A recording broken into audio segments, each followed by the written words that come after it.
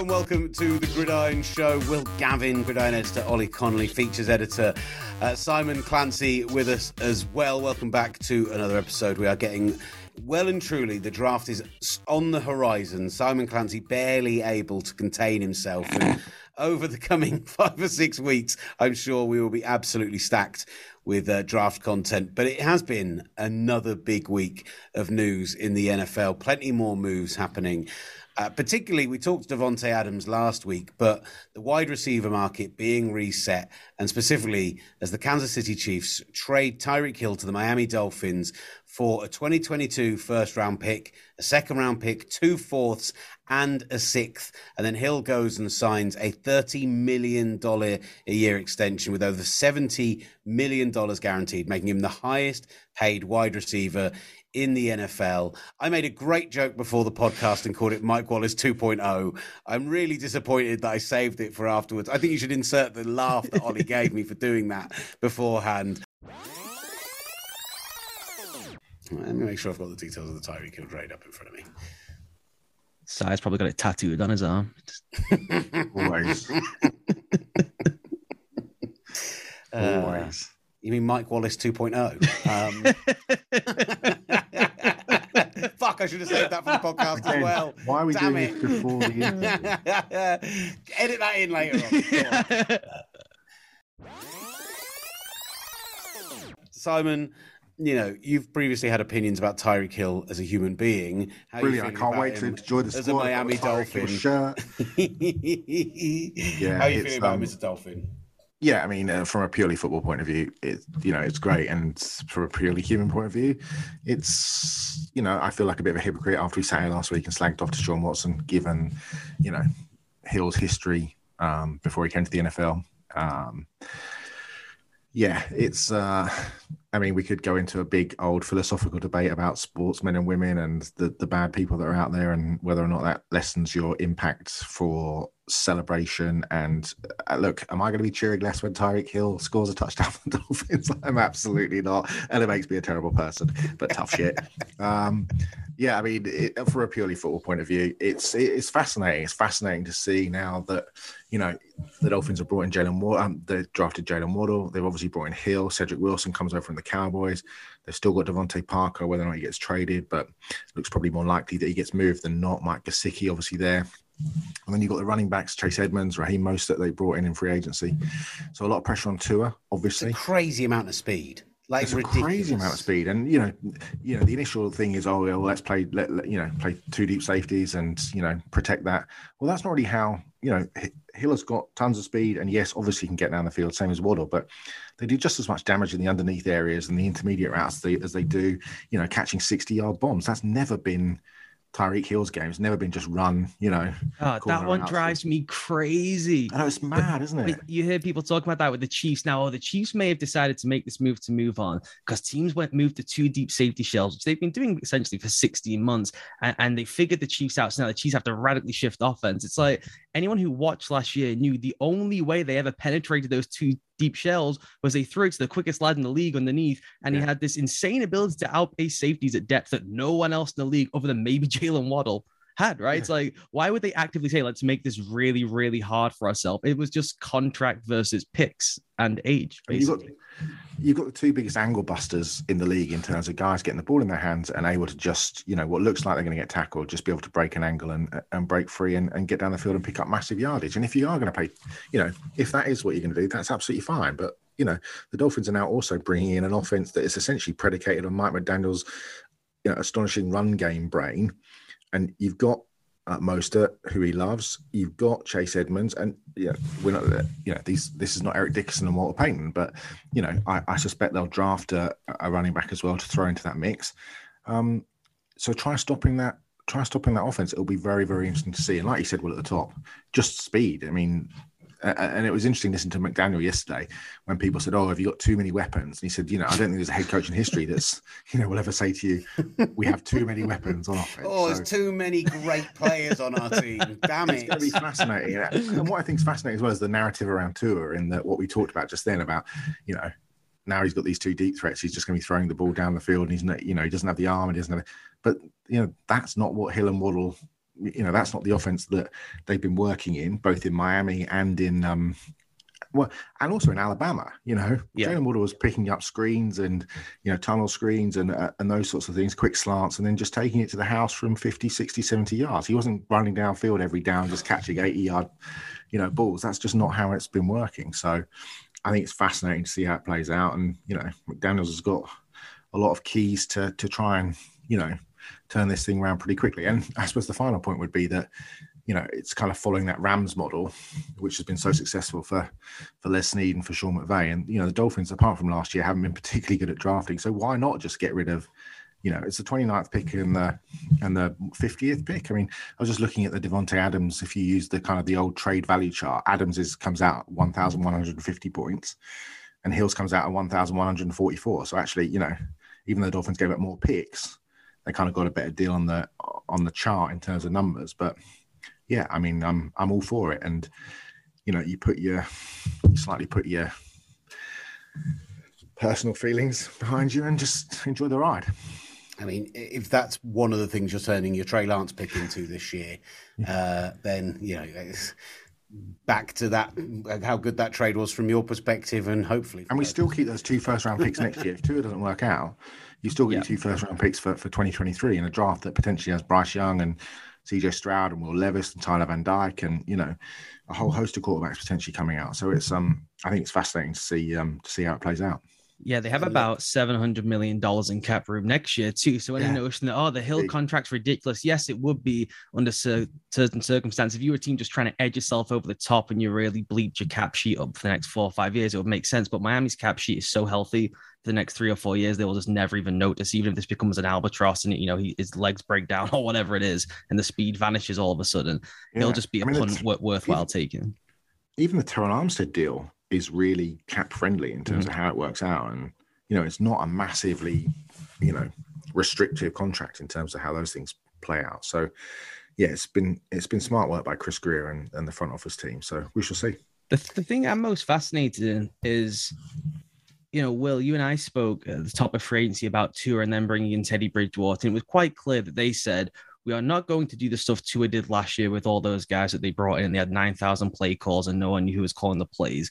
And they ran the most unique system in the league with the 2nd level and 3rd level RPOs that no one else in the NFL tries to run, real kamikaze style ones where Tua was taking big shots off defensive ends, reading those guys, then to throw the ball deep down the field.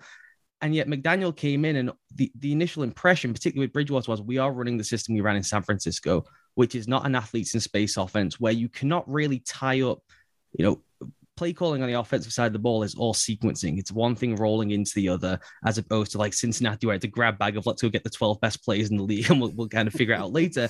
It's all about sequencing and to flow the stuff Tua did best last year with the RPO and the flop reads and all the really intricate stuff with what Mike McDaniel stuff, they don't really roll together very well. You kind of have to choose one lane or the other.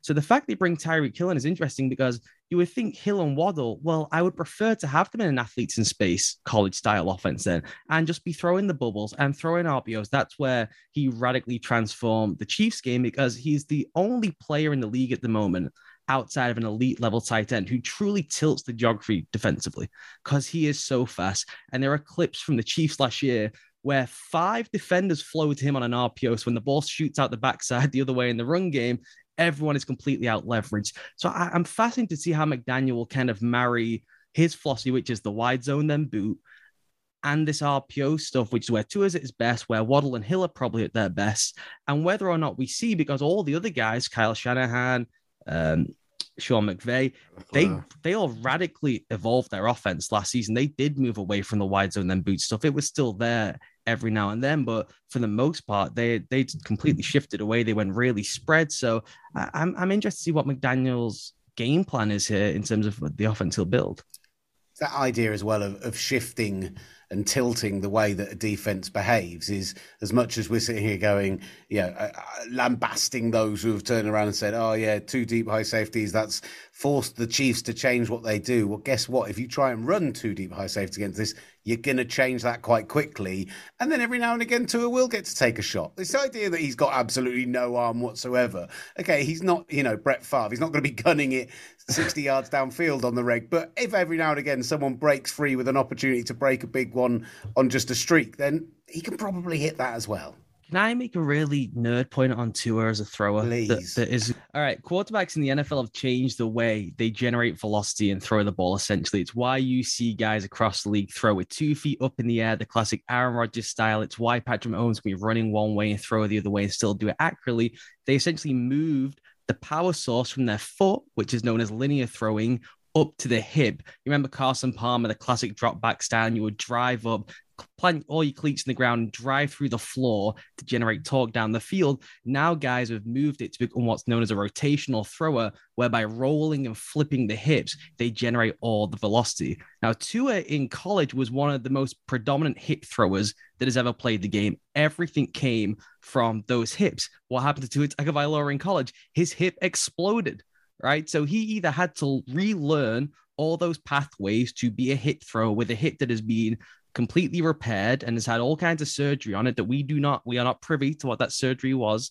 or he had to learn to become a linear thrower where he's generating force through driving through the ground. So I went back and looked at him last week for a piece I was writing before the Hill trade went down, and they were definitely trying to teach him more to be a more classic quarterback, throwing from the pocket, trying to remove some of the stuff from his hip back down to his feet. That takes a long time to learn if you've never thrown that way before. So he is going to be so far away for at least another couple of years being really comfortable changing that style. So any notion that he doesn't have the arm strength is just not really true. He's completely changing the way he's throwing the football. It was always going to take some time, and maybe the Dolphins will bail on that eventually if the other stuff isn't there and the decision-making isn't what they want. But the idea he doesn't have any kind of arm capability to throw it down the field is just not correct. He's radically changing the way in which he generates velocity on the ball, and oftentimes it's wrong and bad, and it will take him some time with his private quarterback coach in the offseason to learn the new pathways to generate velocity the way he needs to. I think the other thing to say about Tua is that, you know, you kind of say what you want about him as an overall NFL quarterback. Maybe he is worthy, maybe he isn't, and only time will tell. But I don't think anybody should ever, you know, objectively deny that things like movement and misdirection and influence, I suppose, are the biggest strengths of his game. And it's, you know, it's up there with accuracy as one of the things that I think he does absolutely best. You know, can he read the field? You know, we'll kind of put that out there for grabs. Does he have the strongest arm? Absolutely not. But in terms of, you know, the deliberate choreography to be able to manipulate the field, he's one of the best in the league at being able to do that. In terms of, you know, what he can do, the hand movement is very, very quick in terms of that RPO game. I suppose the question becomes, do those sorts of things that he does so well mesh with what McDaniels, as a run-oriented coach, you know, wants to do? And I think it'll be fascinating to see how that plays out. But, you know, I think there's I think we're probably all in agreement that this is a critical year for him and that he might not get another chance in Miami if it doesn't all go to plan. I'm, you know, not saying he has to win a Super Bowl or he has to do anything of the sort, but I just think they're looking for that kind of improvement. And, you know, I think he took a step up from year 1 to year 2, but I think he has to make a bigger step now from 2 to 3, and we'll see how that plays out. It's just a weird narrative, though, isn't it? It's just, I think the narrative is a bit weird about, you know, him generally. You see, I don't know. I think he probably gets a harsher deal than, and I don't know what's behind it, because he seems like a really nice kid and he was well liked at Alabama. There does seem to be a slightly strange narrative, and I'm not quite sure. I mean, I have some thoughts, but I'm not really sure 100% what it is. Well, it all links together quite nicely with, okay, the conversation about the Dolphins is fascinating, and they are a team that now, more than many other, I can't wait to watch them in week 1 and see what they do. And I was already feeling that way with Mike McDaniels and with everything else they had there. And now we've got Tyreek Hill as well. It just adds an extra layer of fascination. But it brings on to that wider question of the way that teams are built in the NFL right now. Of course, we've just released an edition of the magazine where the whole conversation has been around the Rams' success at the Super Bowl and the notion that, you know, building a Lombardi Trophy contender through the draft and through patience and taking time might be an outdated concept at this point.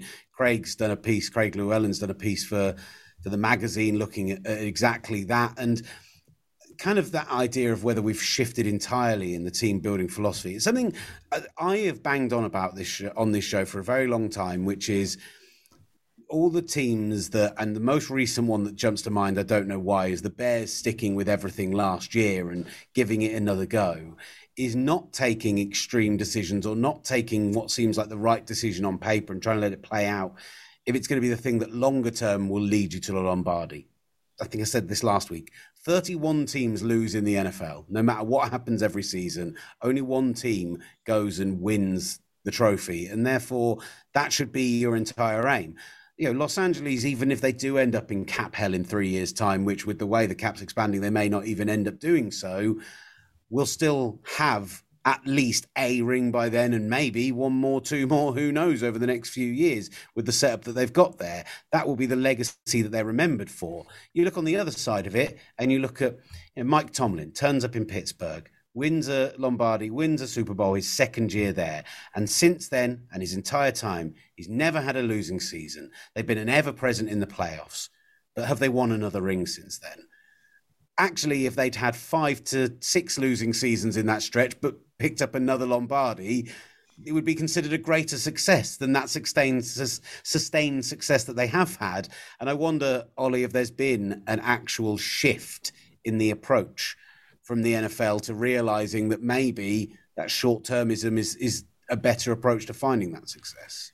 I think so. I think there's been a really quick backlash among front offices to the fetishization, said it, nailed it, of draft picks. We went through that 3-year spell, right, where it's like trade Laramie Tunsil for 2 first-round picks and all this event, and there was a real race to the bottom, almost following the Philadelphia example, 76 in the NBA of the process and tanking and all this stuff. And it just does not work in the NFL. It's too hard. You pin your hopes on a quarterback prospect and his hip explodes in a bowl game. And all of a sudden you're looking around at each other saying, what do we do here? And I do think there's been a real notion among front offices that no one has time anymore. Nobody has any patience in every walk of life. Everything's sped up, right? We're all on social media and all that stuff. And it's really hard to do a burn it to the ground 2-3 year rebuild, because you get into the situation like the Texans now, where you become a laughing stock, and to dig out of that hole is so difficult that if you are even a little bit close, you may as well just push all the chips in and prey on those teams who really do want to get first round picks, even though the majority of them flame out. And you can really go and get yourself premier talent. And in the playoffs, you still just need ballers. It's like everyone wants to find the fun players on the margins and be the smartest guy in the room and point out the off-ball linebacker who plays in big nickel packages and say, oh, this guy's a difference maker. In the playoffs, sometimes you just need Devontae Adams to destroy someone one-on-one and go and get the ball. It's man-to-man coverage in the playoffs. Things get tighter. Everyone gets better. The time speeds up for the quarterbacks, and you just need great players to go make great plays. And if those guys are available, like Von Miller, you go get him. And I think, Simon, everyone's going to look at the Rams and say, look, they've done it this way. This is the way it's now going to be. But actually, 12 months ago, Jason Light, who I saw Connor Orr described them both as, him and Les Snead, as imperfect high rollers. Both are people who have had a career where they've taken shots and failed sometimes. And actually, they took some big shots. They went and built a super team. And who cares if they, don't win their division for the next 3 years? They've got a Lombardi. That's what matters. Yeah, ownership is really important in that as well, because there are not that many owners or fan bases around the league that allow GMs to take a big swing and a miss and then come back and be able to do it again. And I think Ollie's point is absolutely nailed on. You go back to the playoffs and you look at the Rams, the 5 most important players in that Super Bowl pretty much were Cooper Kupp, who was not a first-round draft pick, Aaron Donald, who obviously was and is the best defensive player in the NFL and arguably the best defensive lineman in history. But then Matthew Stafford, obviously acquired with the trade. Von Miller, obviously acquired with the trade. And then until he got hurt in the game, probably Odell Beckham, who caught a touchdown, had a couple of passes in the game, came in, as a trade. It's like these are fascinating. It's fascinating the way that, because, growing up, and I've been a fan of the NFL for a long time, and, you build to win through the draft was always that was the philosophy, and that's always been the philosophy. And I'm not sure that every team can do what the Rams have done, but I do think it's interesting that GMs are being given the opportunity to be able to build in this way. And I do wonder whether or not, like and Ollie's point as well about, tanking for quarterbacks. Look at the 2 teams that realistically have done that. Suck for luck and tank for Tua have been the 2 kind of, what's happened to both those teams. Miami's in a situation where it's probably, do or die for Tua in 2022 because of 2 first-round picks and potentially a lot of quarterbacks in 2023. And Andrew Luck, the Colts didn't win a Super Bowl. Andrew Luck retired.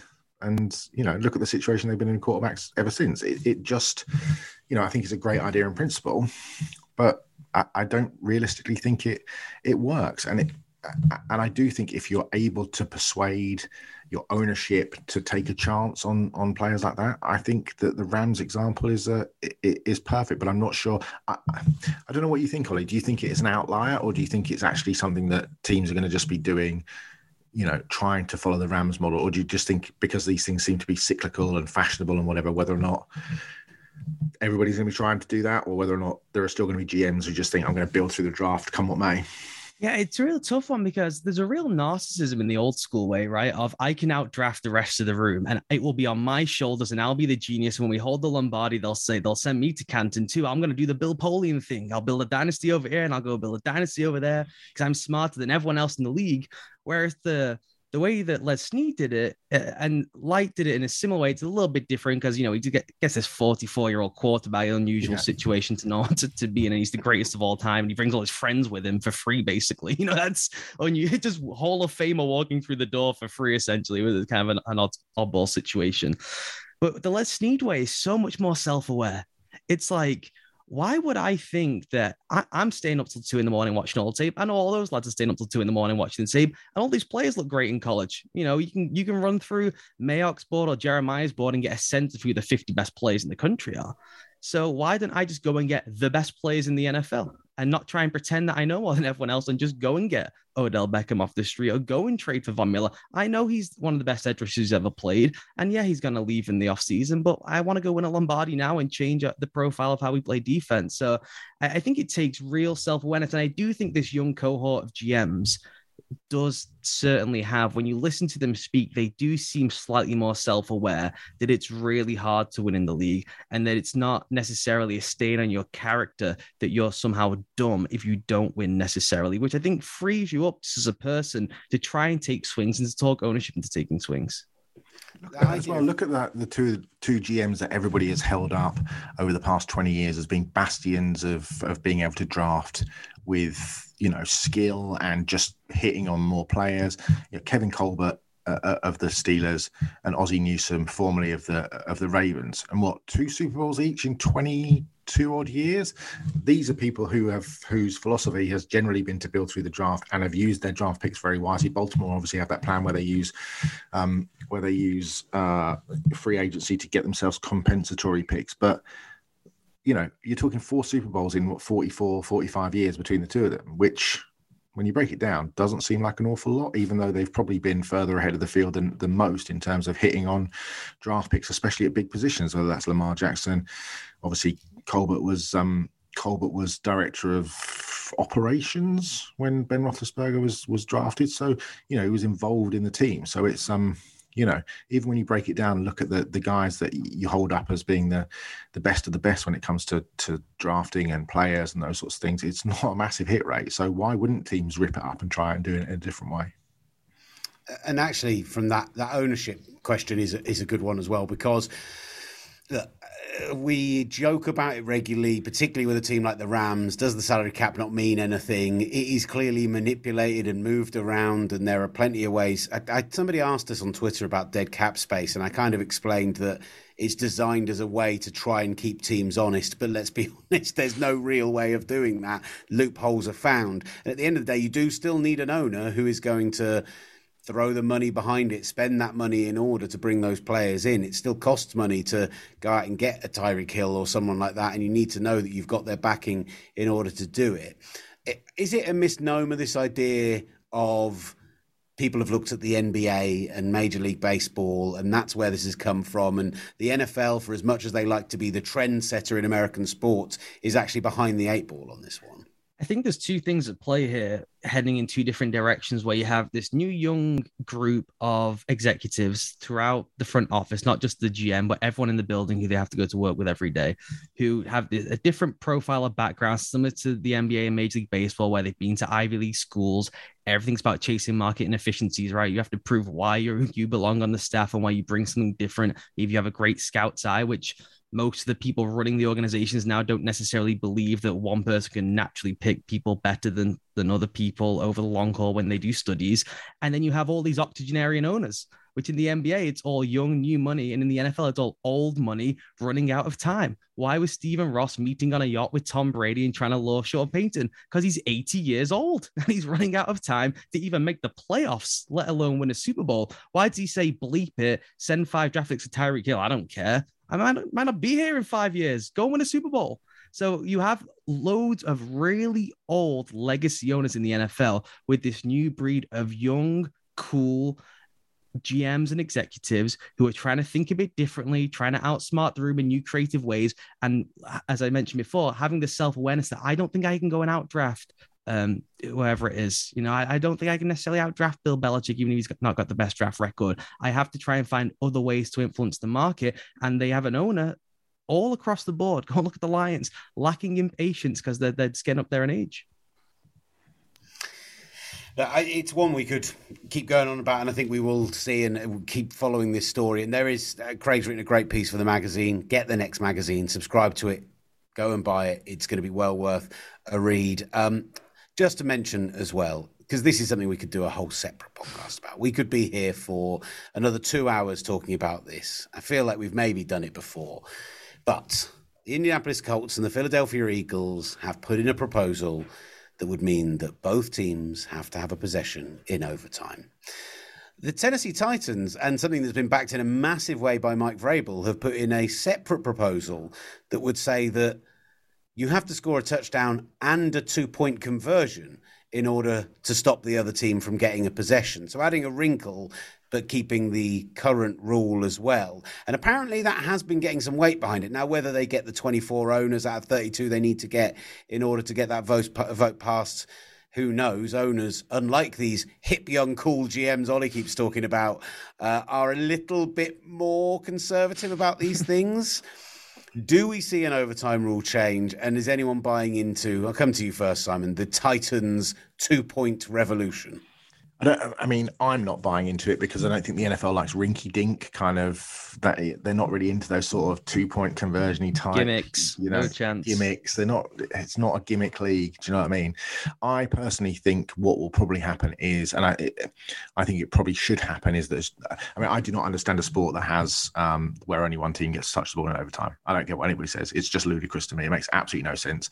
And you have to look back at the last 2 years, and Pat Mahomes didn't get the ball in overtime against the Patriots, and then Josh Allen didn't get the ball against the Chiefs. It's just ridiculous. That was one of the greatest quarterback performances of all time that Josh Allen put in that game, and he doesn't get to touch the ball. To me, it's nonsensical. It's absolutely ridiculous. I think probably for the playoffs, I think there may be what they might do is bring that rule in that both teams get a possession in the playoffs, but it stays as it is in the regular season. I could probably see that happening. I personally can't countenance a league that doesn't allow both teams to try and win. And people say, oh, well, you've got to play defense. And that's absolutely fine. But try running around after Jalen Waddle and Tyreek Hill and really fast people going backwards for most of the time for 3.5 hours. It's fine when you're running and going forwards and you know where you're running. But if you're a defender, you are mentally and physically shot because all you do is go in reverse, you go laterally, you're thinking all the time, trying to guess what's going on. Yeah, I cannot countenance. We asked F.A. Abada about this at Radio Row this year, and he's not playing every single down. F.A. He's playing certain pass rushing down stuff, and we're saying when the ball comes into Pat Mahomes and to start overtime, how's the defense feeling? He's just like exhausted in a way that you cannot even imagine, and you expect us to go and make a stop as if it's the first stretch of the game. That has always frustrated me. I've always found it ridiculous. If defense if it was a fair deal. Why is Duck Hodges the only and Mike Tomlin the only people who have ever said that they'll go on defense first in overtime? Because if it was an equal thing, surely most half of the teams would be saying, yeah, don't worry, fuck it, we'll go on defense first. That's just ludicrous to assume. And what's the playoff number? Is it 7 out of 10 teams or 8 out of 10 teams in the playoffs have won on first possession? It takes a huge jump when it goes to the postseason, which is why. Yeah. And I think the other thing about the postseason thing, Ollie, is that not only does that make some sense in terms of the importance, but it's much easier to get past the CBA, the players, everyone else, because it's not adding significant time on the field. Yeah, I think that's the key thing. I'm all up for having two different formats for overtime and for the postseason and for the regular season. For the regular season, yeah, I would be up for the one where you have to score a 2-point conversion. As I said, they won't pass that because they don't like gimmicks. But I feel there's a way you could do two rules for two different things to do two different causes. I mean, you do not want to extend games in regular season because you could end up over the course of a season having one team playing an extra half of a game if you go by time of possession and stuff like that. And it does become a real problem as you start to overlap. I actually quite like the rule for the regular season where it's part of home field advantages. You do get the ball first and everyone just knows the deal going in. And then maybe the game could be over in the regular season and you switch it in the postseason to say everyone gets to touch the ball because it's the postseason and we want to see the great quarterbacks. No one cares about overtime when it was that weird Ben Roethlisberger one. Remember when he's like rolling the ball on the floor? We had to watch another 15 minutes of that nonsense. Yeah, let's just go to the 20, in the regular season and do that stuff.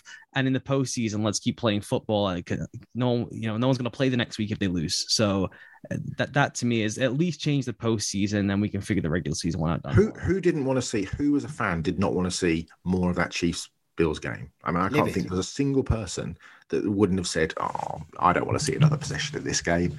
I think there were a few of them based in the Missouri area, but outside of that, understandably. But apart from those, just ridiculous. Yeah, there you go. We fixed it. Just come to us. Forget the owners. They're not important. Si, in a dream world where you could get anything passed, would you go to the college style? Because it is certainly more fun, but would it be a bit weird looking in the NFL? I think it'd be a bit weird looking, and I also don't like the way that they've evolved that rule in college. Do you know what I mean? I like that. I just old-fashioned where you could go 10,000 times. Yeah, exactly. I also don't like games that finish like 89, 87 after 15 overtimes or whatever. But I do like the rule of the going from the 25. I mean, it is exciting going from the 25, and then I just think they brought in that 2-point.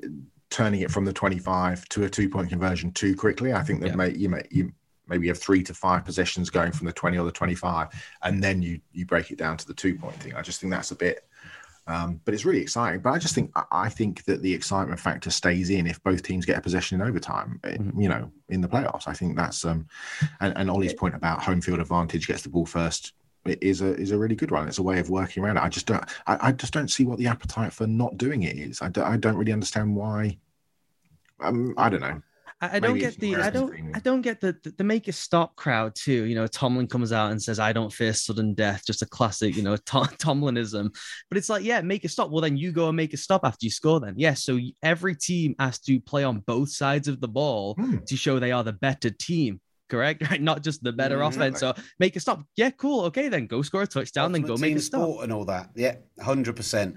And on that college rule, the original rules, I was fortunate enough to be. We may have mentioned this before on the show, but in Beaver Stadium in 2013 to watch Penn State a whiteout game, go to 4 periods of overtime, and it's one of the greatest spectacles I've ever seen live in person. So if people go, "Oh no, it's a bit silly, it won't work in the NFL," if you ever saw a game that exciting, particularly in the postseason in the NFL, people would hail it as the greatest end to a game of all time. Yeah, 100%. I'm all about that life. I'm not about one team having possession and the other team just not getting the ball. I'm all about as many possessions as possible.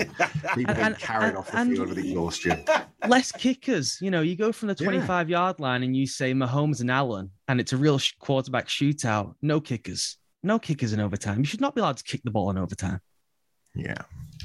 Excellent. Gents, always good fun. Everyone out there, if you're not already subscribed, if you are, give us a rating and a review. It really does help more people find the show. And go and subscribe to Gridiron. Follow them on all the social media. Some brilliant content coming out over the coming months, including all of the good draft stuff, all of the great draft stuff coming up. And we're going to dig into that, I'm sure, over the coming weeks. Keep an eye on the feed for any bonus content as well. This has been The Gridiron Show.